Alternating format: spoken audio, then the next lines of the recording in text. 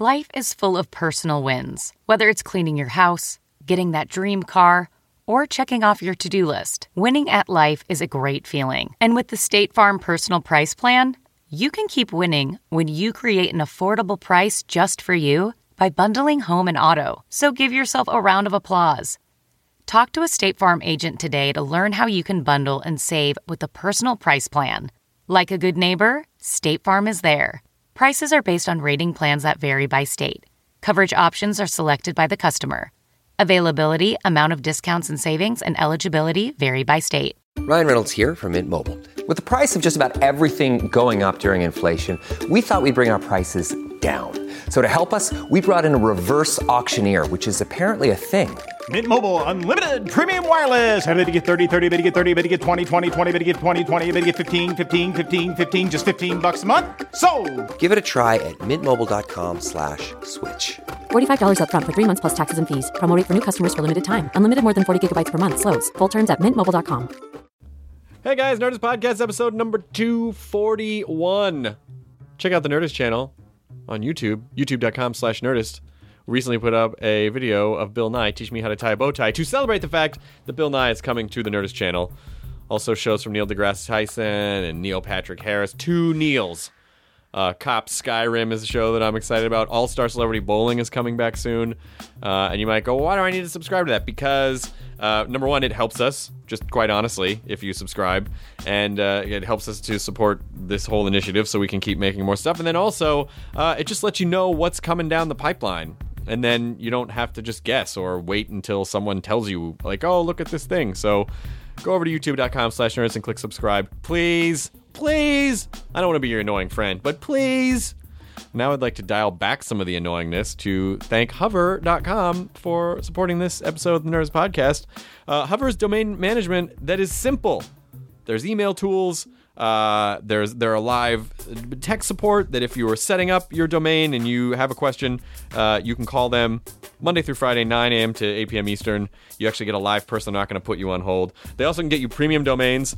These are just commonly used words that might drive a lot of traffic to your site by virtue of the fact that you own, well, I don't know, like dragons.com. So they will help you find those types of domains. They're going to cost you a little bit more, but it'll be worth it as you bask in the glory of your accelerated traffic rate. But if you need a standard non-premium domain, we have an offer code for you for Hover.com. Use the offer code NERDIST when you go to nerdist.hover.com. Get 10% off your non-premium domain. They can't discount premium domains. I'm sorry. But you will not care because of the level of service you will get from Hover.com, who I thank for sponsoring this episode of the Nerdist Podcast, which is Thomas Jane, who I've been a fan of. I mean, fucking Deep Blue Sea. That is a movie that every time it's on cable, I watch the shit out of that movie. If it just comes on, I'm like, oh, I gotta watch this movie. Do you like Deep Blue Sea? Yeah, it's a really good movie. Fucking amazing. Yeah, Thomas Jane is great. And I loved Hung, and that Punisher fan film that he made was awesome. He's got a Kickstarter going on right now for the Bad Planet game. So if you go over to Kickstarter and search Bad Planet or Thomas Jane, check it out. It's support it, get it made. Thomas is, I mean, I didn't really know a lot about Thomas before this episode, but he really is a guy who just, he's he has an idea, he wants to make it, so he just goes and makes it himself. I mean, like, he really, the more kind of famous people that kind of adopt that as a model, I think the better our business is going to be. Like, our stuff, we're going to get cool stuff like the Phil Joannou directed Punisher fan film that he made. They just made it because they just wanted to.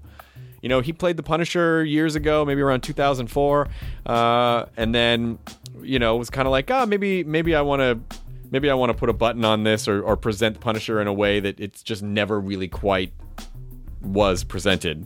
And so I think he is an excellent example and an interesting guy. And if you are a creator of any type, he's a good guy that you should listen to because he'll just fucking make stuff. And that's exactly what you should do. So it was a blast hanging out with him. Thomas Jane on this episode of the Nerdist Podcast, a number 241. He also brought a kitty with him. He came in with a little kitten on his shoulder, and then the cat fell asleep on the soundboard, which I was convinced it was going to hit the button and then the studio was going to just melt down. But that never happened. The cat just curled up and just basked in the warmth of the electric glow of the soundboard. That's adorable. It was fucking adorable, Katie. That cat was fucking adorable. You can't see it, but it is referred You posted to. a picture on Instagram. I saw it. Oh, I did post a cat picture on the Instagram. Yes, I did. So it is on my Instagram, which is Nerdist. I'm just Nerdist on Instagram, just like most stuff. Episode number 241. Now entering Nerdist.com.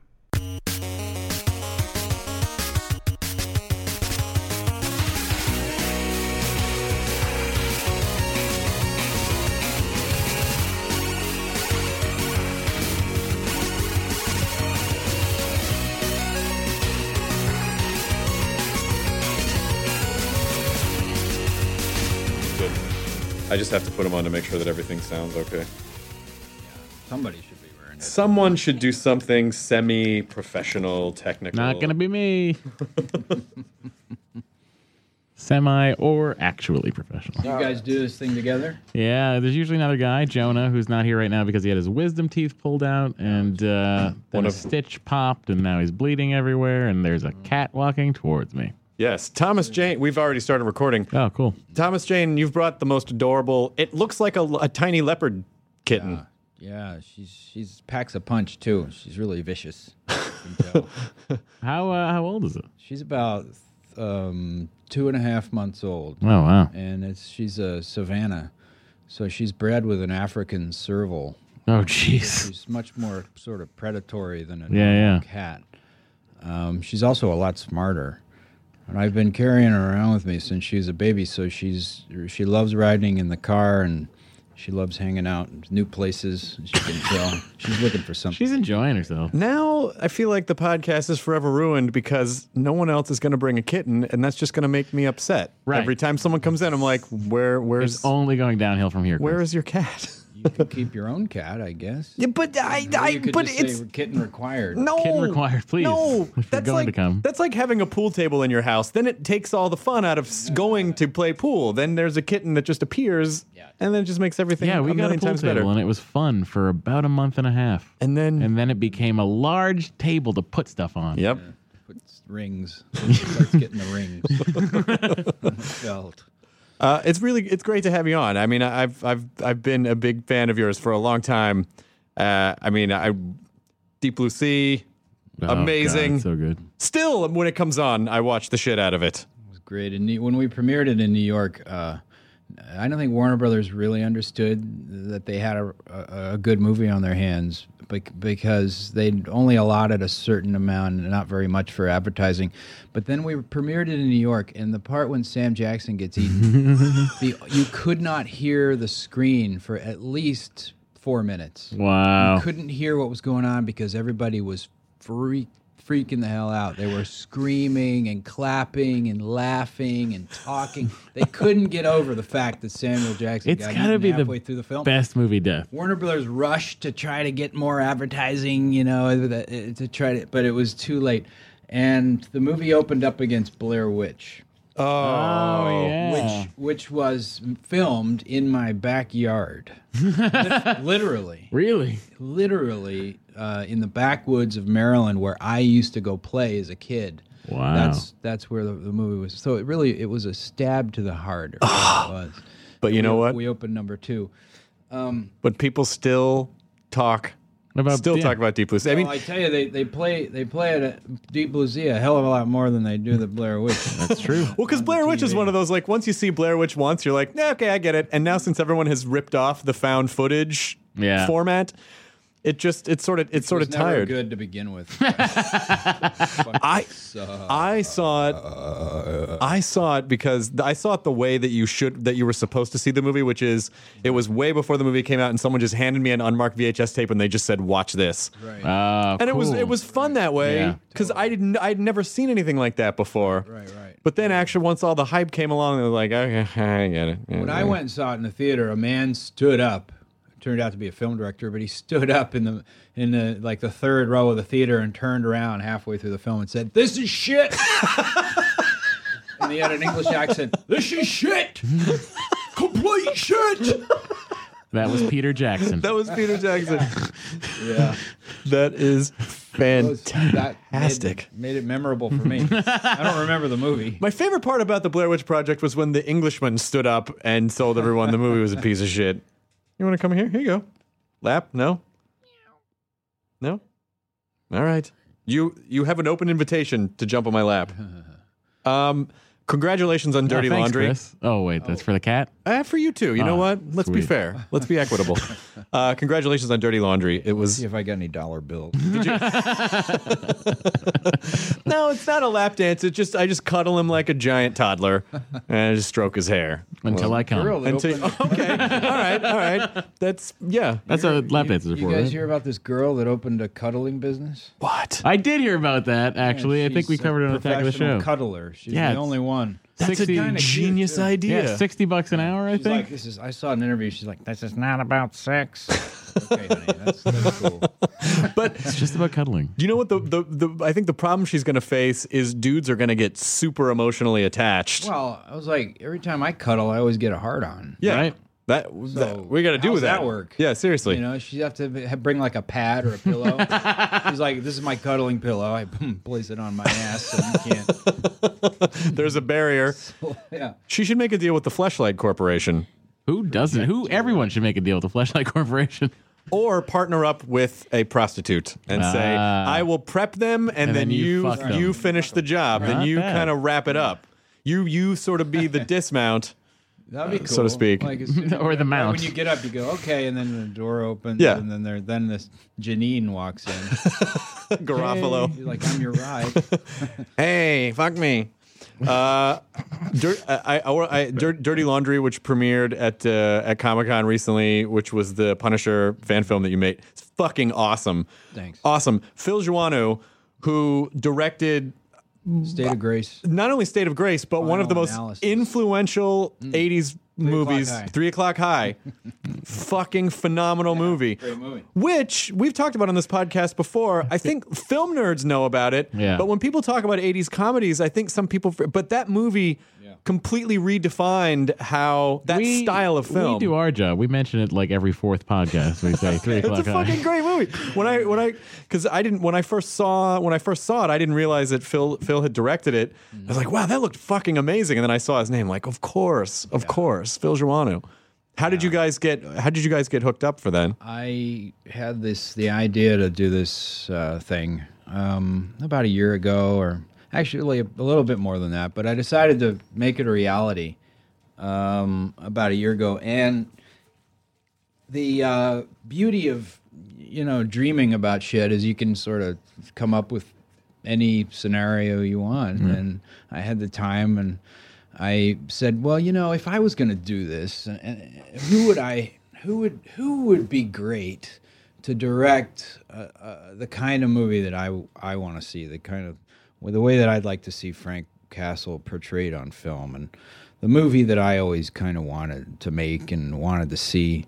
And Phil Joannou's name was at the top of my list because of State of Grace.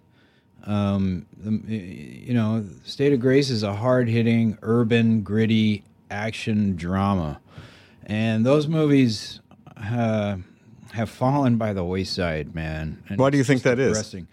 Well, the short answer is money. Studios decided that these movies that they made for $20 million or $30 million had a profit margin.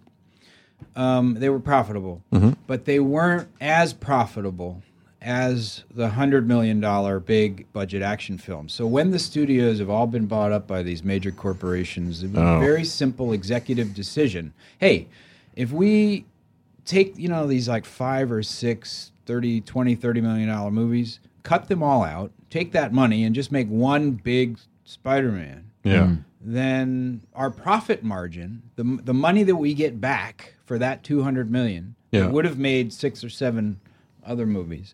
The profit margin that we get back is phenomenally more, based on the merchandising, the DVD, the pay-per-view, Sure. and all that crap. So it's a business decision, and we find that this happens more and more in Hollywood. So the guys who, man, I feel sorry for kids today. I really do, because their attention span is waning. So believe it or not, it's hard for them to sit through movies like The Godfather. Oh, of course. Yeah. So, and and then even movies like Taxi Driver, or Rolling Thunder. Right. Well, these movies just don't move fast enough, and the problem is that all that great drama, like how to really build a fantastic action drama story, like you got even with with First Blood, Rambo. Right.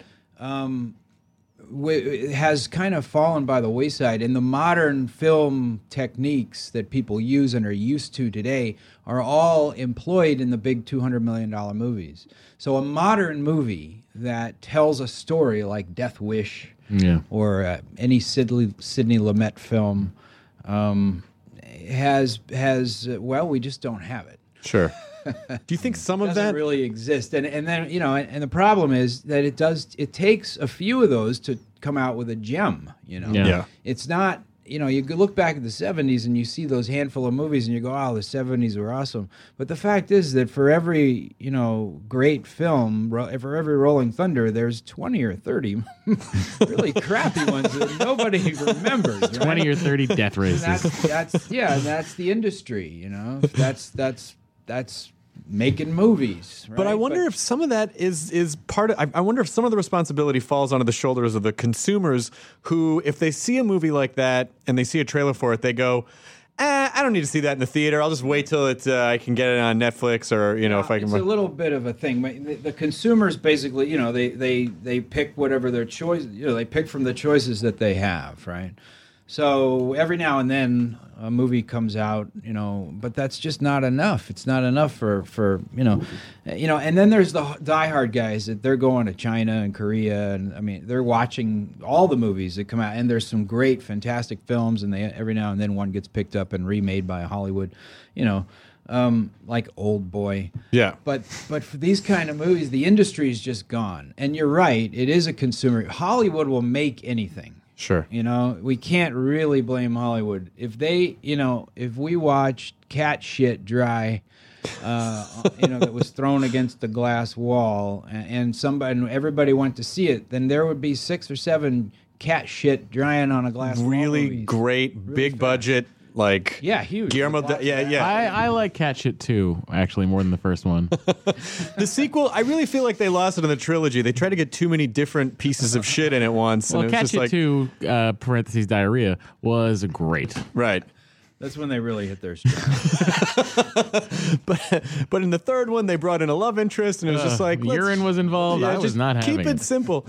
But I always wonder if people talk about, it's always interesting how the third movie in a lot of trilogies, it's just like, oh, they've been with these films for 10 or 11 years, and how do you manage to... The whole we have to make 1, 2, 3 of a movie. Right. It's like, how do you keep upping the stakes? It's not profitable unless it's franchisable, and that's another reason why these movies, aren't getting made, is because if you don't have a franchisable character, then how are we going to make any money off this? And that kind of thinking, I think, is ripe to be destroyed.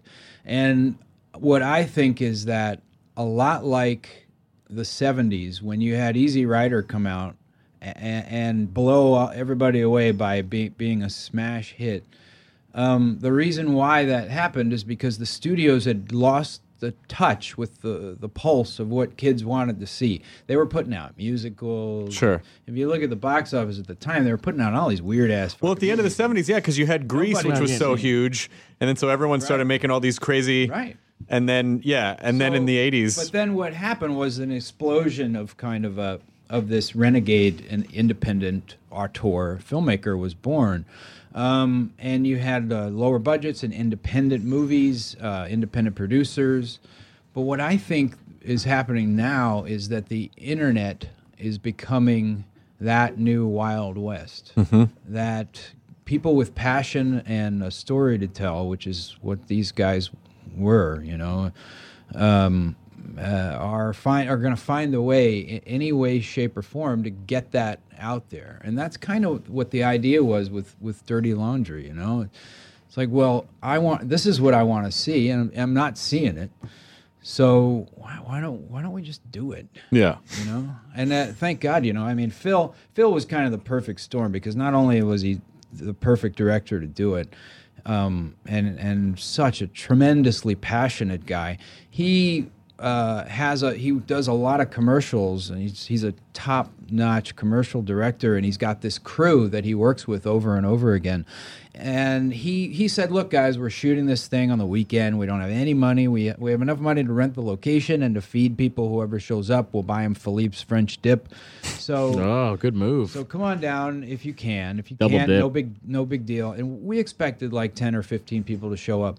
75 people showed up. Whoa. The whole crew. Oh, that's a lot more sandwiches than you thought you were going to I find. was like, I don't know, guys. Maybe the Philippe's. Could you guys split? You have a half. Split a sandwich? Who likes open face? No lamb, right? Just don't order lamb. Oh, God. Now I'm just thinking about Philippe. So, you know, and that's because of Phil, because he's got so much passion, and the crew just loves this guy so much. And we had Andy Chang show up, who works with, you know, the crazy. Crazy. Okay, I'm listening. Which one? Crazy Michael Bay? No. Sybil. No, the action dude, the John karate Woo? chop guy. Oh, Jackie Chan. Jackie Chan. Oh, Jackie Chan. Of course, Karate Jackie chop Chan. guy. That's Karate a chop terrible guy. way to describe Jackie Chan. No, it was perfect because I got it immediately. You did get it. Andy Chang works with a karate chop guy, and Jackie Chan. you know, Karate Cop Guy is a great film, by the way. I think we should make that a movie, Karate Chop Guy. Pat Romano, who's a top-notch stunt dude, he showed up, and all these guys showed up, and you know, Phil. It was all about passion. The reason it turned out so good is because everybody loved what they were doing. You know, Phil coordinated the whole fight scene in his bedroom the night before. Oh my God! You know, and his wife's like, "What the hell are you doing?" He's like, "I'm beating 8 guys up with a bottle of Jack." Well, that's the whole. I think that is the lifeblood of what contemporary digital culture is all about. It's exactly what you said. People is just going, oh, you know, actually, we do have the technology to just go make this stuff we want to see. So why are we not doing it? And I think it's important for people like you who are established in the business to let people know, like, this is an okay thing to do. Damn fucking straight. Damn straight, man. Because, you know, what it comes down to is again, we're inundated with this consumerism in our culture, and what we fucking forget is that this shit is fun. Yeah. You know, and supposed to be. There's passion behind it. You know, it's somehow it's like, even though we know it's not true, if we're told over and over again that the point of existence is to consume shit and to make money and to consume more shit, then sooner or later you're just going to start believing it, you know? And the fact is that that's not the fucking point. Right. At all. Wait a second. What is the point? Yeah, we'll get to that in a minute. All right. The point is to pick things that are fun and work with people that you like and just make fun stuff. And that's where the best stuff comes from. Because there's no, like, you're not looking at marketing charts. You're not like, well, how do we hit this? You know, you're not, everything doesn't get kind of mushed into this bland vanilla pulp. Hit this demographic. It's just like, you wanted to make a Punisher fan film because you're a huge Frank Castle fan. You played the Punisher. Yeah, I just felt like I had an itch that I hadn't scratched, you know.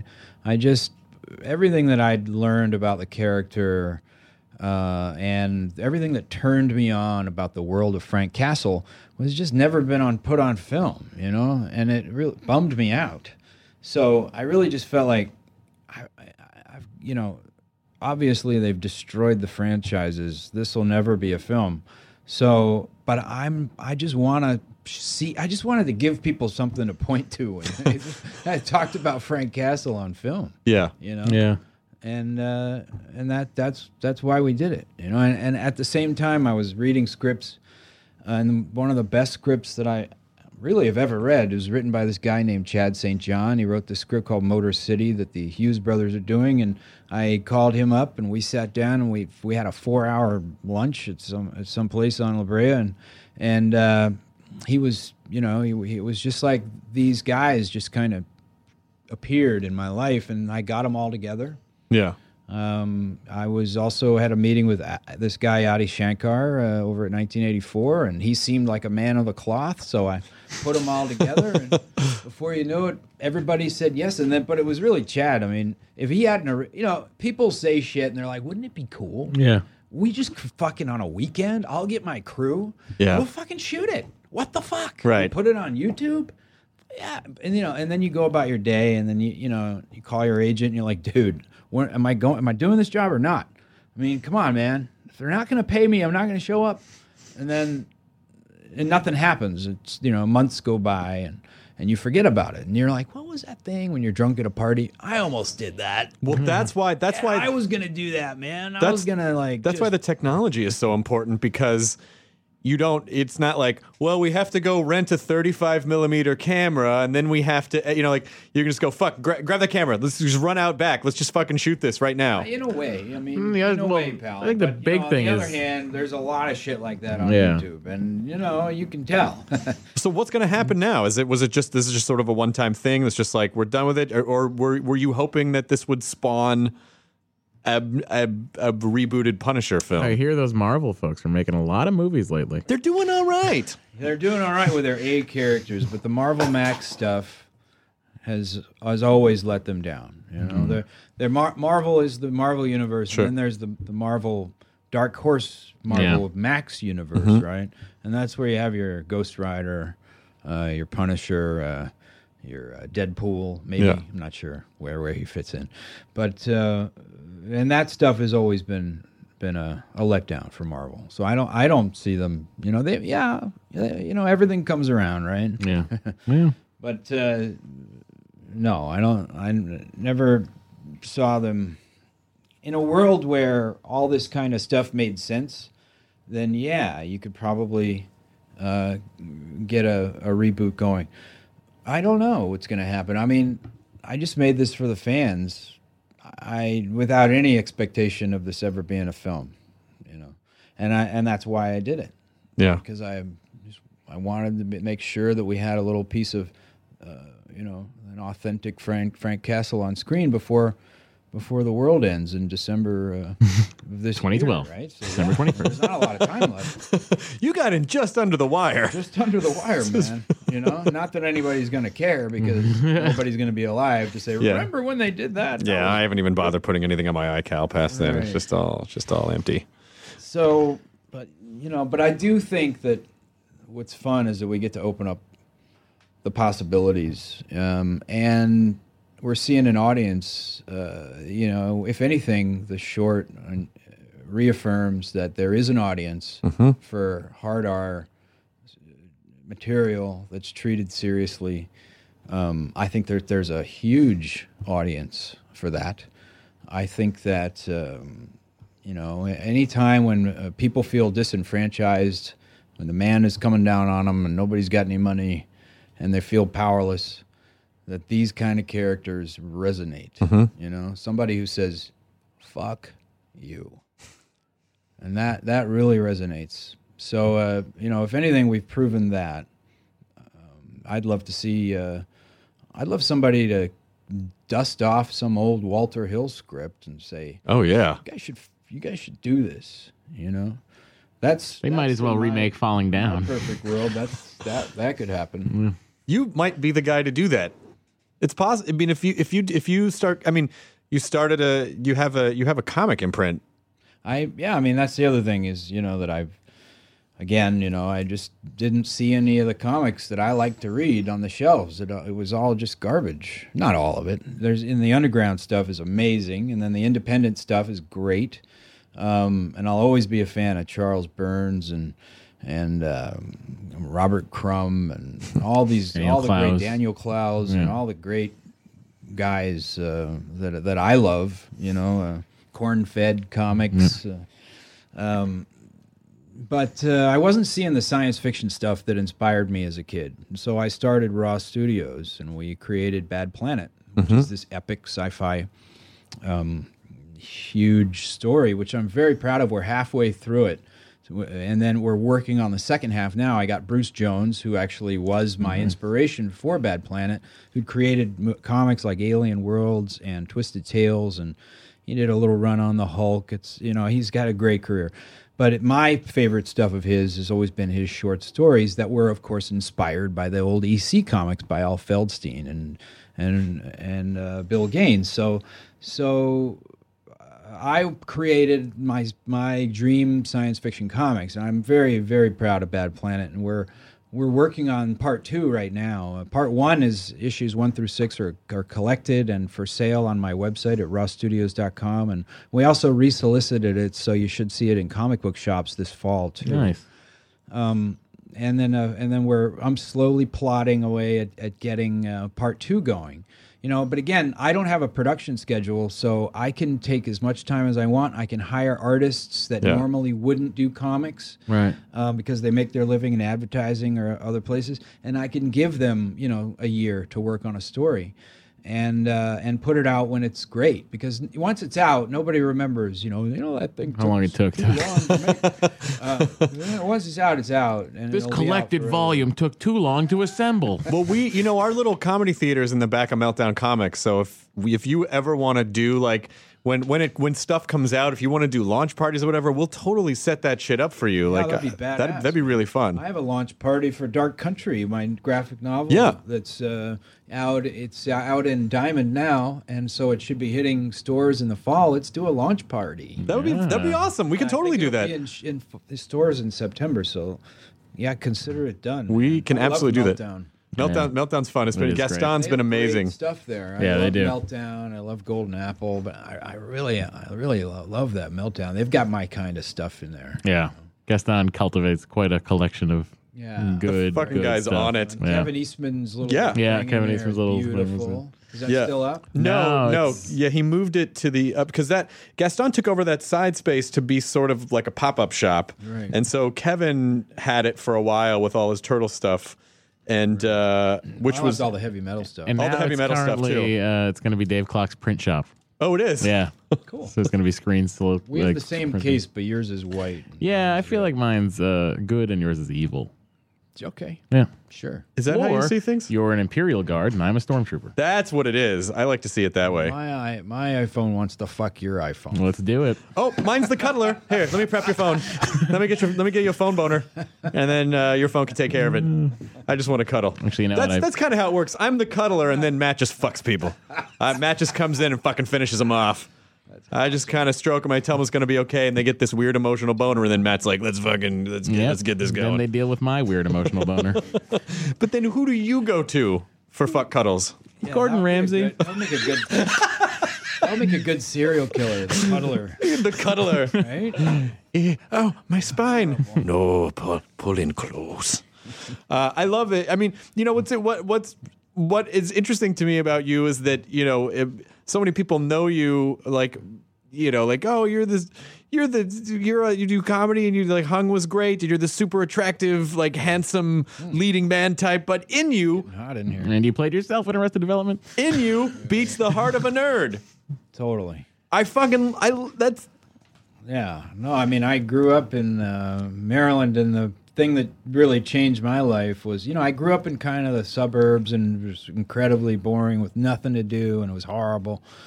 And but the thing that changed my life was Barbarian Books in Bethesda, Maryland, which, by the way, I think is still there. I was talking to somebody doing an interview from a guy in Maryland, and he said he was just in there like 4 months ago. So oh, wow. I believe Barbarian Books is still there in Maryland. It's one of those classic musty bookstores that it's so crammed with stuff you have to turn sideways to get down the aisle. Yeah. Oh yeah.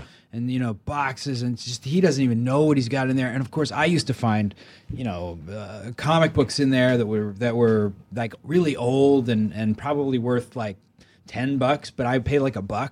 Yeah. I'd be like, I just got this comic book. It's worth, who knows what this is worth? It was stuff like you could find really neat stuff. All the pulp novels, all the old Frazetta novels were all in there, and all the creepies and eries and all the EC reprints, and And then he also had original comics up in the front too at the time. I don't know what he's got in there now, but that's where I bought my first original EC comic books, which I can still remember the smell of those books and the way they felt and just the feeling that they used to give me, which was this incredible nostalgic thing. I wasn't even born yet, so I don't know what I'm nostalgic about, but there it is, and it's like the art and it was like magic. They were fucking magical. I like that if that store is still there, it's probably even harder to move through right now.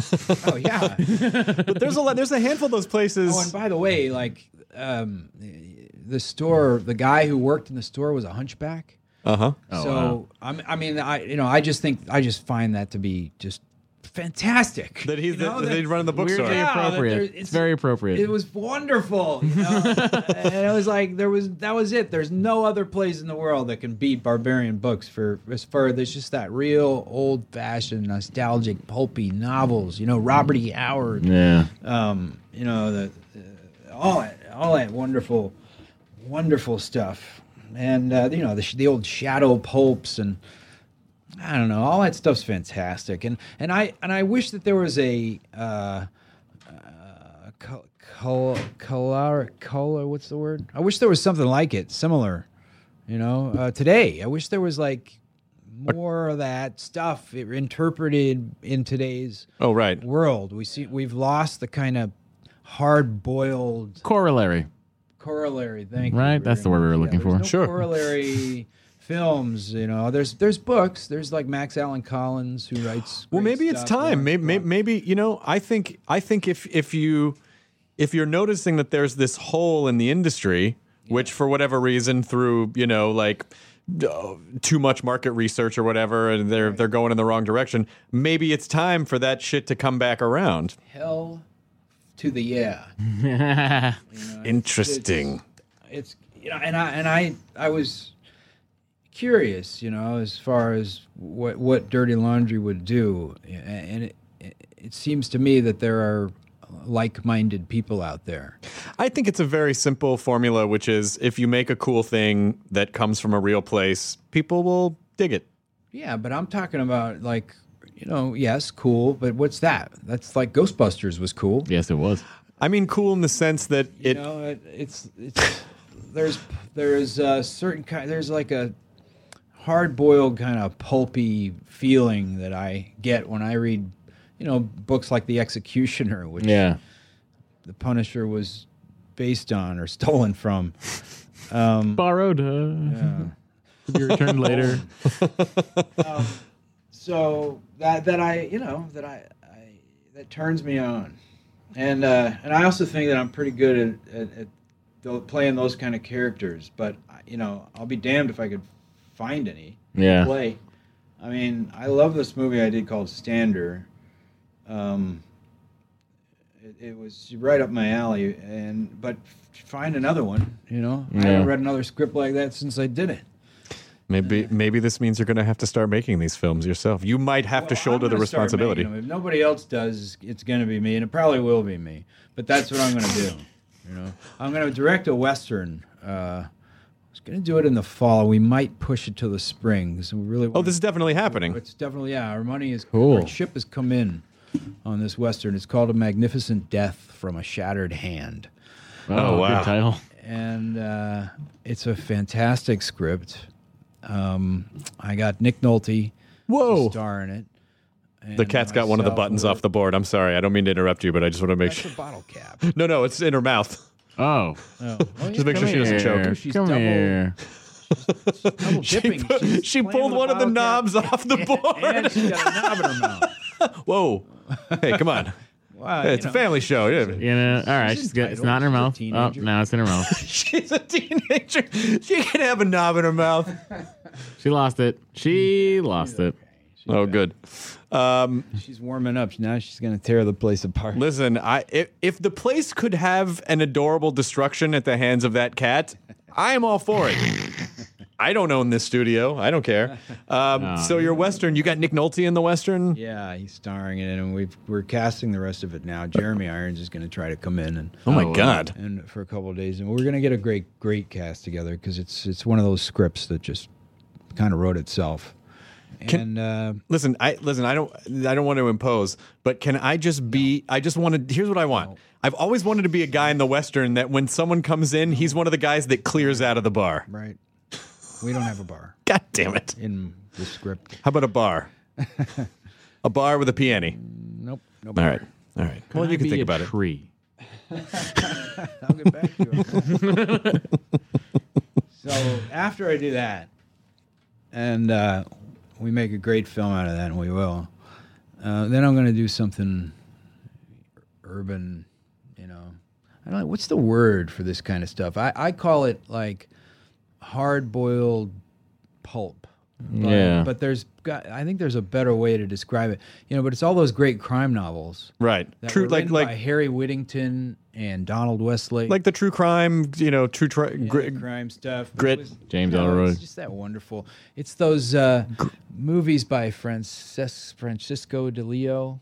Yeah. Like Caliber 9 and The Italian Connection. Right. French Connection.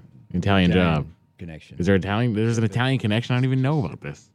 It's a great movie. It's great. Is it? And they were inspired by Chandler and all those great old pulpy guys. The Italians were when they made that stuff. So that's kind of the genesis, I guess. It all kind of comes back to Mickey Spillane and Raymond Chandler and all that. And then it kind of the way it evolved in the '60s, though, and it got really lean and pulpy and urban and just it was just beautiful, and they weren't afraid to like beat the crap out of a girl, just slap her around. There's a scene in the Italian Connection. They slapped this girl around for like 4 minutes. I mean, you're just like, wow, they knock her all over the apartment, all four walls, on the bed, on the floor. They're just knocking. I improvised that in the film. Oh wow, that was not in the script.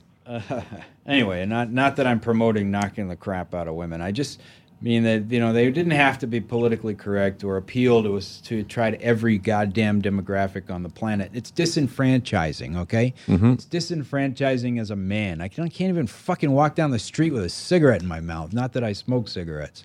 I do. But Matt smokes cloves. I can't have a cigar. If I have a cigar over on Wilshire, I'll have everybody coming over to me telling me well, can't you put that out? Right. And it's depressing.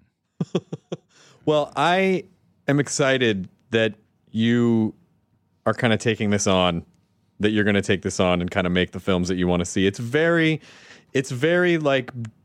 digital culture-y to, I think taking that mindset into traditional media is very important right now because there's this whole layer of films, like you said, because they're focusing on the blockbusters, it's all like top down, it's all top down shit. Well, so there's this whole other area that's not being serviced. My dream. I'll lay this out for you real quick. There's a website online where I forget what it's called, but if you want to see a band, you log on to this website and you say, I live in Spokane, Washington. Oh, it's Demanded or something like that. Yeah, it's one of those. There's probably more than one, but if you get enough hits for a particular band in a city, then that band will go and play in your city. And it's a brilliant way of designing a tour schedule. They go where their fans are. Yeah. And imagine if you did that with a movie. If we said, all right, we've got this type of movie starring these guys, and if you want to see it, if you're there, hit the button. Okay, so then, we've got there's a midnight show on Saturday night. Yeah.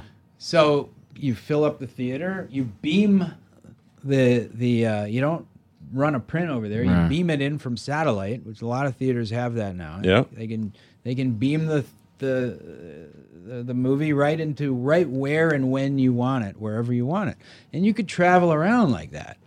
I could get an old silver, what are those called? Those big old trailers that are silver. Oh, the Airstreams. Yeah, I could get a big old Airstream and just make a national tour driving around, and we could play it in drive-ins or downtown against the side of a wall. Now that would be amazing. That would be fucking amazing if it wasn't even like a movie theater thing. If just one summer you took a movie you made and put it in an Airstream, drove it around and just projected it a bunch up against shit, and then just invited people to come out and bring their own food. What a fun experience that would be. That's exactly what I want to do. And you're right. Like, in some towns you'd have to do it in like the local theater, but in other towns you could do it up against the side of a building, or you could put up your own, an old drive-in somewhere. You could really improvise in a parking lot. You could hang a giant, or maybe like an old billboard that's not being used, project a movie on there. That would be fun. But everybody would know it was coming from the from the Twitter and the websites and all that crap now. Yeah, I just drove across country, and there are a lot of in most towns that you hit along the way. Half of the towns are just shut down, like abandoned businesses and empty buildings, and I think it'd be a fun use of that. Jesus, it's where pretty did you crazy. drive from? Drove from L.A. to Memphis on the sort of northerly route, which I think was the I-70, and then the southern route back, the I-40, all the way across. So as a hit like Arkansas and Amarillo, Texas, and back through. I've done it a few times. It's always enlightening. But it's fun. Everything was kind of most small towns, like most towns. There's this sort of like standard kind of cookie cutter town that obviously around the Industrial Revolution sprung up, where you have most of the towns have a main street, which is just a main drag of 2-story buildings that seem like early 1900s, and then a little bit of residential stuff kind of around those streets. Wow. And in most of those towns, like half the buildings are just empty. Wow. What's this cough button? There you go. Just shut you off for a sec so you can cough. I didn't cough. No, but then see. But if you do, no one will hear you. That's right. Except it protects for the bleed through on my mic. So Raw Studios is you, and it's Tim Bradstreet, right? Yeah. Is Steve Niles involved at all? Yeah, Steve was with us in the very beginning, and he kind of taught me how to write comic books, and he helped me plot out Bad Planet.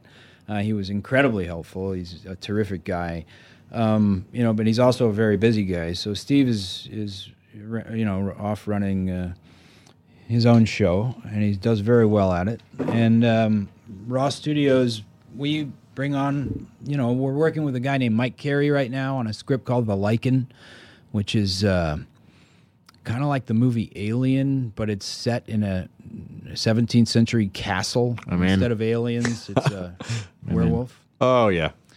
And then Mike's doing a great job with an artist named Sean O'Connor. And then we're working on a reboot of Alien Worlds, too, with Bruce Jones. Oh, that's great. Cool. Yeah, we got Corbin. We got Bill Stout.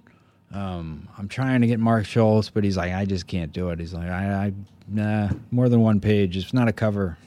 Well, is it hard for you to go? I mean, maybe you choose not to anymore, but is it hard for you to go work on stuff that you're not directly involved in that way? Like, can you still just go be an actor on stuff and be okay with that? No, it's getting a lot harder to do that.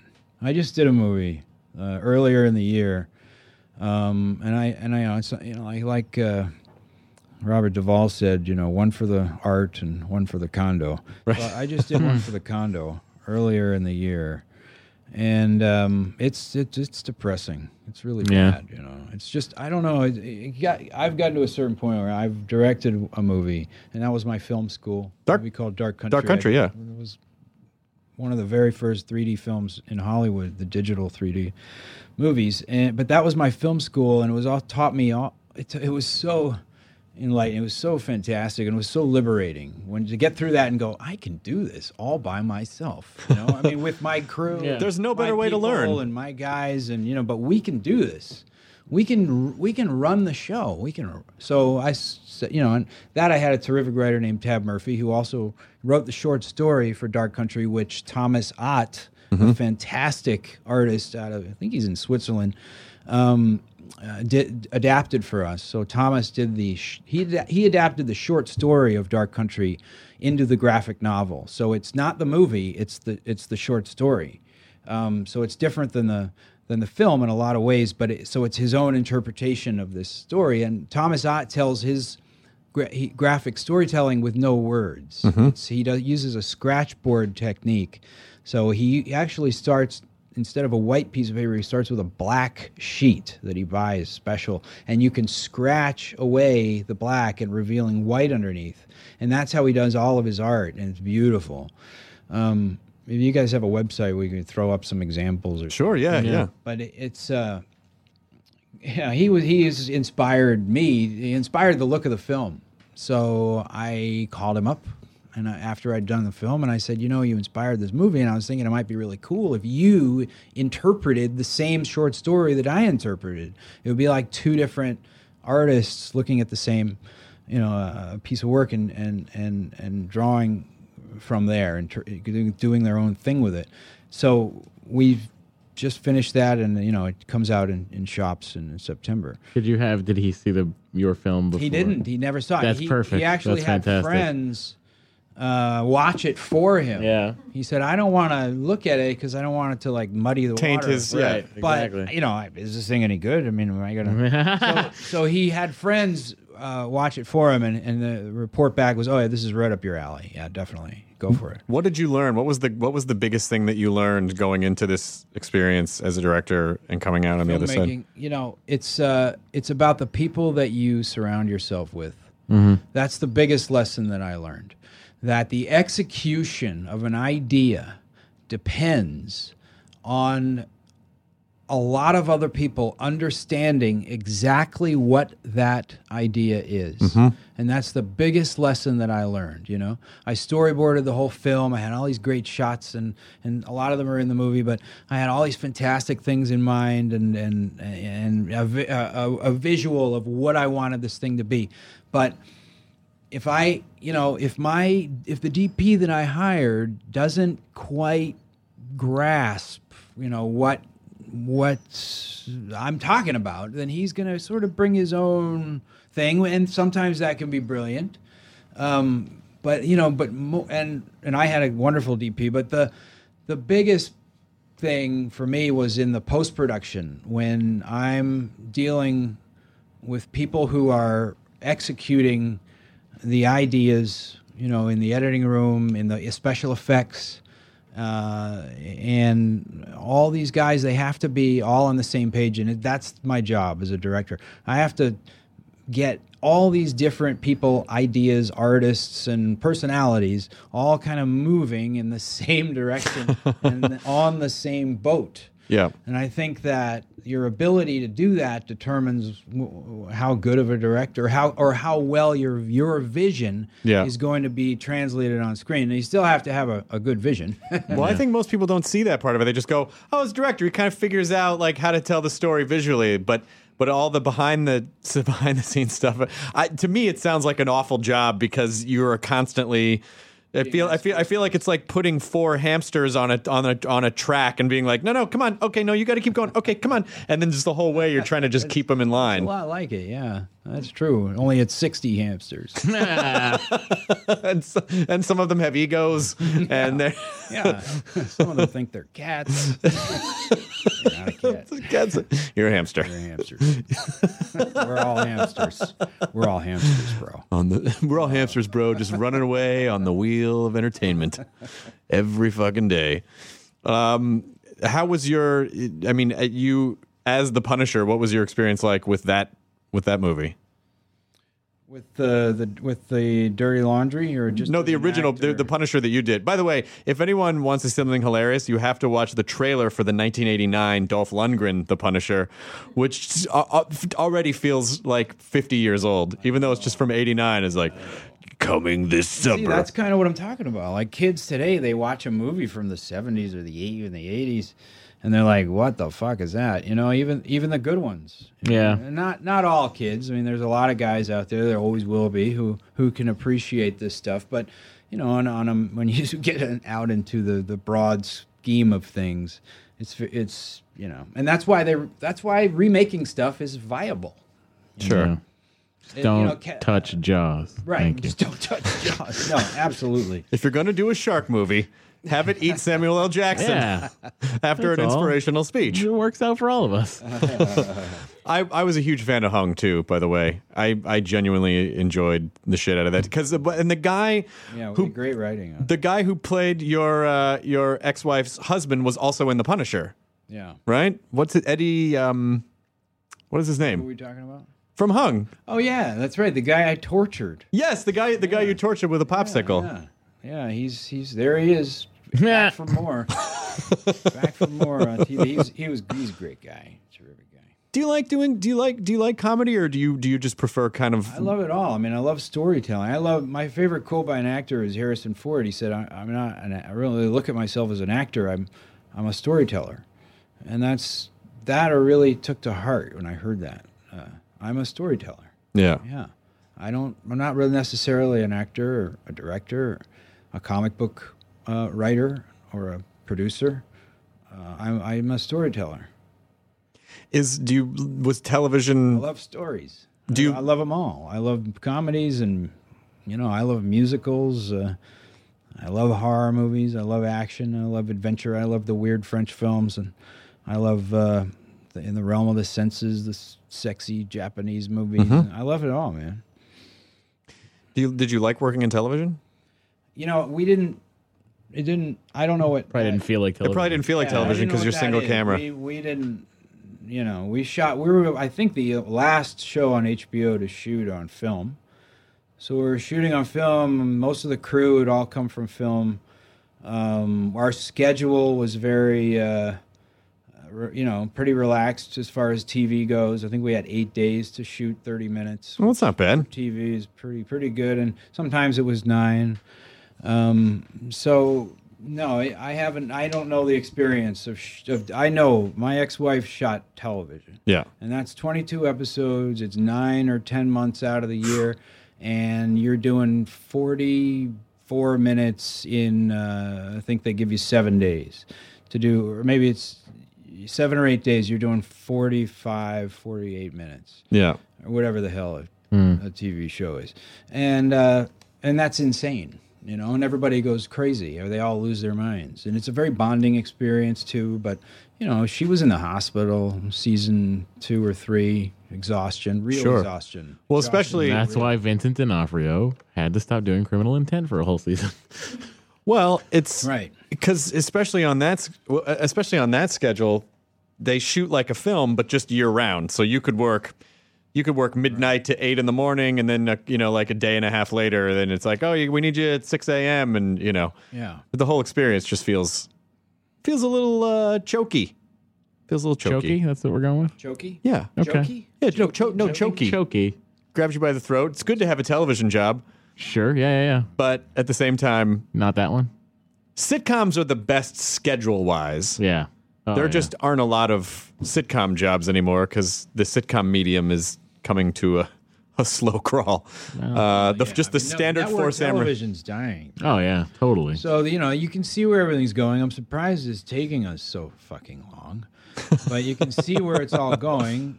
The internet and the idea of stations, the idea of show times when something comes on at a certain time on a certain day, all that shit's going by the wayside. Mm-hmm. And the real release schedule is kind of what we did with Dark Country. I mean, Dirty Laundry. You put it up, you tell some people, and then That's out. and then it's out. Spread like a virus. Of course, there'll always be all the advertising and all that bullshit. Premiere dates don't really mean as much anymore. It's They like don't mean anything. people just want to Really, watch when it's they just want to a watch. Party. Yeah. And yeah, I mean, there's excitement for things, and people can't wait for certain stuff to come out. But there'll always be that. There'll always be your core audience that needs to be there. And it's fun to wait in line for something. I waited in line for Star Wars when I was a kid, not the first one, the second one, and I stood in line for a couple hours, and it was awesome. It was so exciting. Yeah. And we need that. And we need a communal experience. So what I'm saying is that the internet and all that stuff is all going to be amalgamated into one sort of thing. But here's where things are going to get different. Right now, we're still trying to appeal to the widest audience, the lowest common denominator. But what can happen here is that we can, if you like gothic steampunk movies, I don't, but I'm there'll listening. be a whole section of people that will make movies and material for that audience. Sure. And they'll have a budget based on what that audience can support. And that so we'll see a dividuation. Everything will become tailored, kind of. So you'll find your own channel. You'll create your. It's kind of like picking your favorite channels on cable. Yeah. You'll be able to create your own network of entertainment, and there'll be people that are passionate about what they're doing, and you'll be able to get it. Yeah. You know, you won't be able to say, well, they'll never make another Punisher film because they killed the franchise and nobody would go, and they're not going to. But no, they'll say, you know what? There's 4 million people. There's 5 million people here that'll pay for that. We know that. Yeah. So we're going to make the movie, and we're going to base it on that. I always wanted to try an experiment where we pre-sell tickets. Oh yeah, and then I always wanted to try that. It's kind of like Kickstarter, but I would like to say, okay, here's the director, here's the actors, and here's sort of a nice synopsis of what you're going to see without giving away too many spoilers. And here's some art. You know, this is the way it's going to look and feel.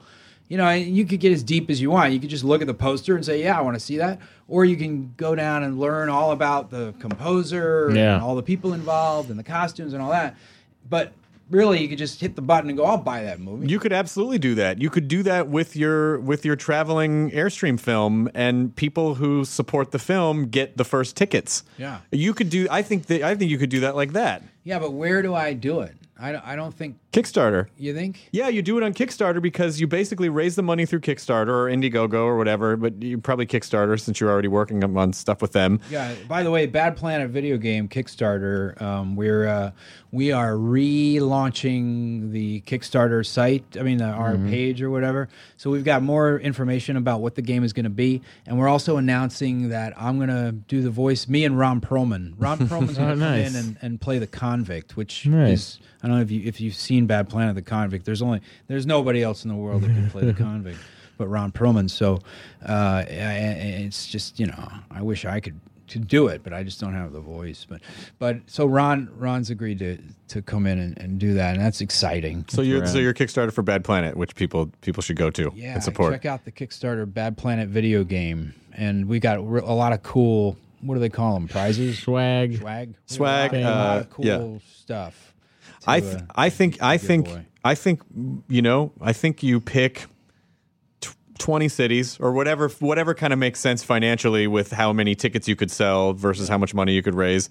You do the Kickstarter campaign. The lowest level of donation gets a ticket to see the finished movie when it comes to through those towns. Oh, you could do that. You could do that in a heartbeat. I think it's a cool idea. I think it's really cool. So Kickstarter is the only way to do that? Probably not the only way, but I think it would be You need a lot of eyeballs. You need a way you need information of like how information out there that you're doing this, right? Well, because or does it just spread by itself? It spreads. Some of it does. If people think it's a good idea, it spreads. It's like the company that made the what was the watch? The Nano watch. Yeah, like that Bluetooth watch. By the way, where the hell is my Dick Tracy FaceTime watch? Seriously, it's fucking 2012. Dude, I'm looking online. I'm like, okay, I see the wristwatch phones. There are a few out there. They look like shit. But where is the FaceTime on the watch? It's 2012. We have the technology. No kidding. No one wants it. I don't know. I don't know what it is. You know, do you remember in the mid '80s, like when I've been dying for this thing since I was 6? There were TV watches in the '80s that on the heels of the Walkman and the Watchman, the Sony Watchman, and then they made an actual watch with a television screen on it, and no one bought them. And so I guess people just don't want to watch it. You know, like, but that Nano watch was a hit. Yeah, that watch was raised on Kickstarter. That was raised on Kickstarter. They raised like $10 million. You know, it's just that watch was a total hit. I mean, that sold like wildfire. Everybody's got a Nano on their watch, but you can't FaceTime on it. I'm telling you. I hear that Apple's coming out with a official. That's what I heard. That they're coming out with an official watch, an iPhone watch. I would be interested to see if they did that. You don't think? I don't know. You know, seems really segmented for them. It is very segmented, and Apple's typical model is that they I heard that at San Diego. Maybe it's happening, but historically, if you look at the way Apple approaches their product development, with the exception of even with the Mac platform, they kind of hang back and wait to see if there's a potential market for something, and then they kind of go in and perfect it with design, and that's sort of, they obviously they didn't invent the MP3 player, they didn't invent the smartphone, like they just saw that there was a market and then figured out. So because there isn't really a market for that thing, that kind of thing yet, but maybe they will. Maybe you're right. I just haven't heard anything about it. I just want one. Once again, you may have to make this thing that you want. LG, I think LG made one, but I don't Lucky think Gold Star. I don't think it works. I think you need a special. I think you need another LG watch to see the FaceTime.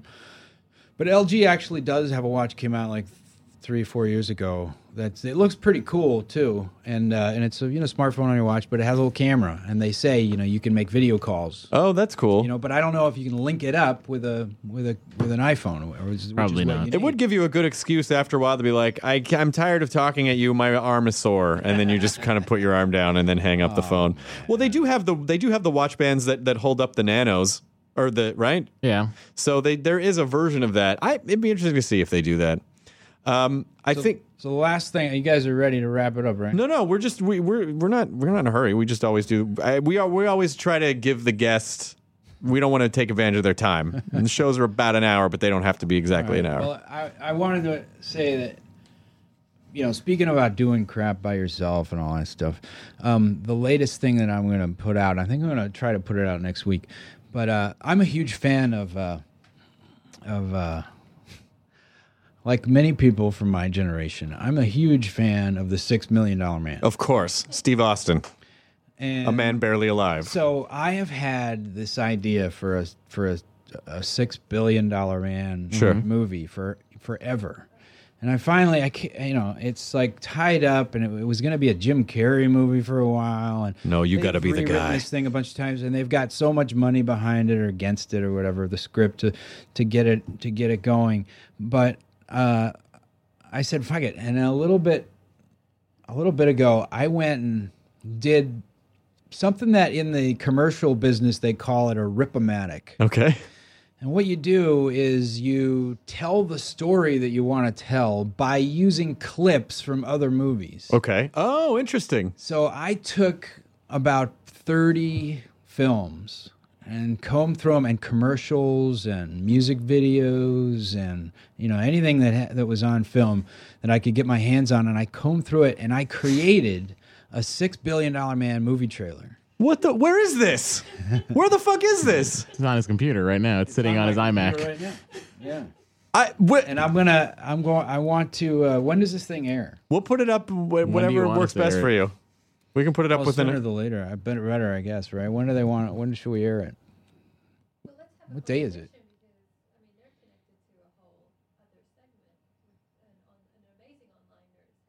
Yes. Right. We should. You know what? But anyway, I was thinking that maybe I could we could debut it on your. You guys have a YouTube channel. Yeah. Yes, of course you can. Yeah. It's my channel, and I get to make those decisions. So of course you can. I mean, it's a legendary entertainment channel now. Yeah, we get to run it independently. No, that's entirely the spirit of what we're talking about. I don't know. I think we should have a few chats off the podcast, because I think there's a lot of fun stuff for us to do. I love the idea of like, oh, you got a good idea. I would like to help facilitate making that happen, because that should just exist in the world. That's the best reason to do anything. It's just like, oh, I just want to see that. That's right. I just want to see that in the world. Yep.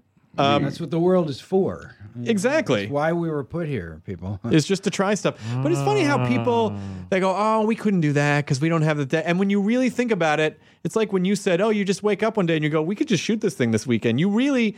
That epiphany moment for people who want to be creators is so valuable and important. Yeah. When you finally just realize, oh, I guess I was just talking myself out of that for no reason, because I just assumed...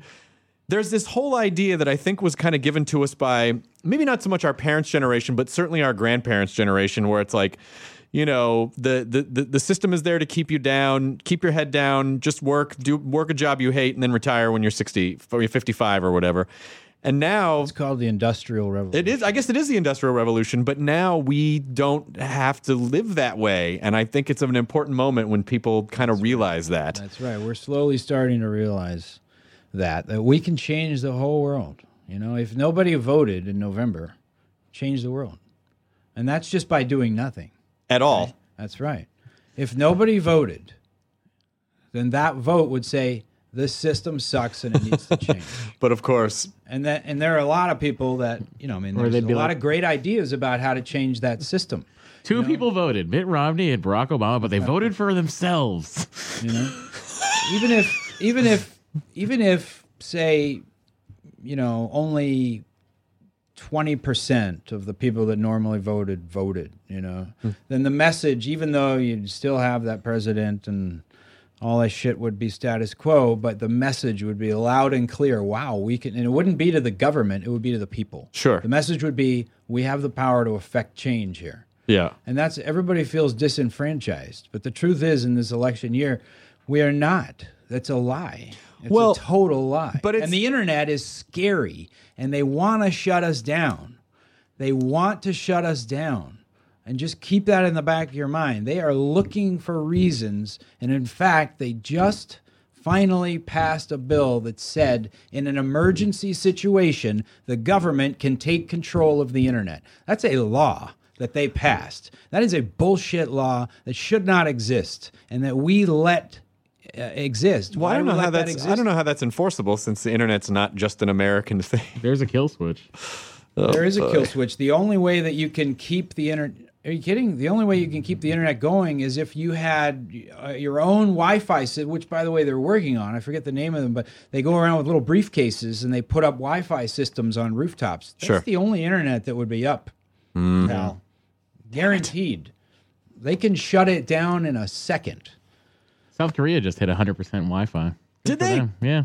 This is a much smaller landmass, though. So? Well, I'm just saying. Even that Wi-Fi they can shut down. Yeah. I'm just saying, but they're also ahead. But there are ways to make the internet unshutdownable, but we are not there. No. Let's just focus on making cool movies right now. Yeah. And then that's what I make cool movies, and you could affect a revolution. You could change the world with a great movie. Easy Rider. Yeah. Easy Rider ushered in a whole social revolution, or at least thought you just nicknamed him Rider, and we're saying Easy Rider. At the bottom of what everybody says is, really, what really? We're just goofing around, playing. We're playing in the sandbox. It doesn't really mean anything, At the end of the day, we're just bullshitting. Sure. It's not true. We're not just bullshitting. No. People have a lot of power. Everyone has a lot of power in the entertainment industry. Making movies, making music. Making podcasts. It's like you're actually, have a lot. We have a lot more power than we, and it's a lot more meaningful than I think that we give it credence to. Yeah. Some of the most meaningful memories of my life has been experiences I've had watching great movies that changed the way I look at the world. What do you think what's your most influential film? Porky's 2. The next day. Yeah, the next day. Yep, because they had to deal with all of the aftermath. He stuck his penis through that little hole. Tommy Turner. Yeah. Yep, and then Miss Ballbricker. Yeah. And then it's all the fallout. That was just kind of terrifying. That's where we are culturally right now. It's Porky's 2 the next day. All the shit has gone down, and now Porky's going to get his revenge. Porky being the government. Porky's 2 is the most socially relevant film of our time. Here. Watch it, kids. You can see it's just laden with political imagery. It's the Nostradamus of our generation. It predicted everything. The market crash, the .com bubble. It's all in Porky's 2. Porky is the .com bubble. I got Porky you. was God. Oh. Porky is the totally God changes particle. Everything for me. Porky's the Higgs boson. Yeah. Porky was discovered at CERN. We've learned a lot of very important things today about Porky's 2. My last question is, which I'm sure you get asked a lot, is the no shoes. You hate shoes. Yeah, I don't like shoes. How do you... I've always been curious, because I see people walk around barefoot, I'm like, but there's glass on the ground, and people leave needles in places. I don't think there's as much glass and needles on the ground as you think. There's so many glasses and needles. This is not 1978 Los It is Angeles. 70... Did your mom tell you that? Yes. I have never injured my foot except for... And I've been walking around barefoot since I was a teenager. And people have been giving me shit about my shoes since I was a teenager. You're a trailblazer. And they hit that point where it's like, well, am I just going to put on shoes just because people, are going to give me shit if I don't? It becomes one of these weird, challenges in your life. Sure. Are you just going to do what you want to do? Yeah. And what you've always done? And Yeah. act. Am I going to act like who I am, or am I going to sort of like cow to the weird pressure of people just leave me alone? Cause I think it's an interesting social experiment because it really doesn't affect anyone. Well, but I would to think of it, I've walked around barefoot outside pretty extensively, and the only time I've ever hurt my foot has been in my own house, like stepping on a thumbtack or something. But what's funny is like after a while, like I can't remember the last time I stubbed my toe. Right. You just kind of You're more aware of your feet. You're a little more aware. Yeah. And you know why I don't wear shoes is because it helps me stay aware, and not just of my feet. It helps me stay aware that I'm a human biological being. When you strap these like machine crafted objects onto your feet, my opinion is it separates you from the human animal that you are. But it makes me a little bit taller. Come out of the dirt. That's what we do. We've come out of the dirt, and we surround ourselves with all this glass and nice stuff, and we really try to forget the fact that we fart and shit and eat and fuck. But the truth is, we're I don't forget any of those things. And dirty cuddle. animals. We are filthy. And filthy, dirty animal. And you know what? It's such a blissful feeling. I could go on about other things that I don't do, but I'm not gonna. But I'm not gonna do that. I think that there is a message, that there's a consistent personality trait that you have that will, I hope, continue on this path of trying to blaze trails in new media and affecting the change that you have always wanted. And I think it starts with the not wearing shoes thing, where you're like, yeah, I don't fucking care if anyone. I do think it's funny. It's one of those things that, like I was about to say before, it doesn't really affect anyone, but I'm sure still people are like, what are you doing? Why can't you wear shoes like the rest of us? Yeah, it does have. You don't wear shoes, but you wear a hat? What's wrong with you? Bitch, shoes are like hats for your feet. Why not some feet hats? You'd be surprised what the reactions are. It's really kind of funny, and you're absolutely right. I mean, that's what it's all about. It's finding that little cracks in the seams of what the things that we've been taught, the realities that we've been fed that aren't true. Find the cracks in those seams and break them apart. Because if you can find one crack somewhere, then you could tear down the whole fucking thing.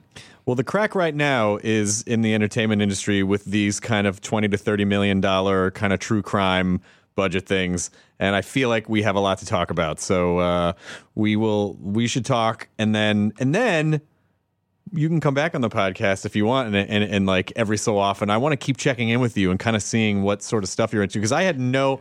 I mean, I was maybe loosely aware that like, oh, you were doing this comic imprint, and then you directed this movie, but I didn't realize how deep it went, how much actually a part of the demographic you are, as opposed to just a performer. Like you're in the community of people that you want to make stuff for. Right. So, which I think is very important. So I want to keep checking in with you every so often and just see how it's going and if there's anything we can do to help out. Okay, I think it'd be fun. Sounds good. So lastly, just plugs. The beginning of a beautiful friendship. This is a beautiful. So the Kickstarter page for Bad Planet, people should look at that. Is it rawstudios.com? Yep, rawstudios. rawstudios.com. And check out our forum, too. We got a really great forum, and there's a great thread on there about dirty laundry and the Bad Planet video game, and there's a lot of great people on the forum. It's really cool. There's no flaming going on, but it's a lot of people. It's a really good forum. I'm very proud of those guys. Good. It's hard to run a forum without trolls. That's a pretty amazing feat. It really is, man. We got a bunch of people on there, and I don't know what is some kind of magic that we have. It's like hardly ever happens. Well, we get the same. We have the same effect on our website. If you get enough cool, nice people in the beginning, then they'll just kind of stamp it out before it gets out of control. And so it's sort of a lucky thing that happens, but we appreciate it. Yeah. So thanks for being here, man. It was good talking to you. Really good talking to you. Great. Where's my cat? She's around. She's right here. She's been asleep on the board. I've taken no less than 10 pictures of your adorable cat sleeping on the board, which I will probably post to Reddit later, because this is the kind of shit that Reddit loves. Awesome. So enjoy your burrito, everyone. Now leaving Nerdist.com.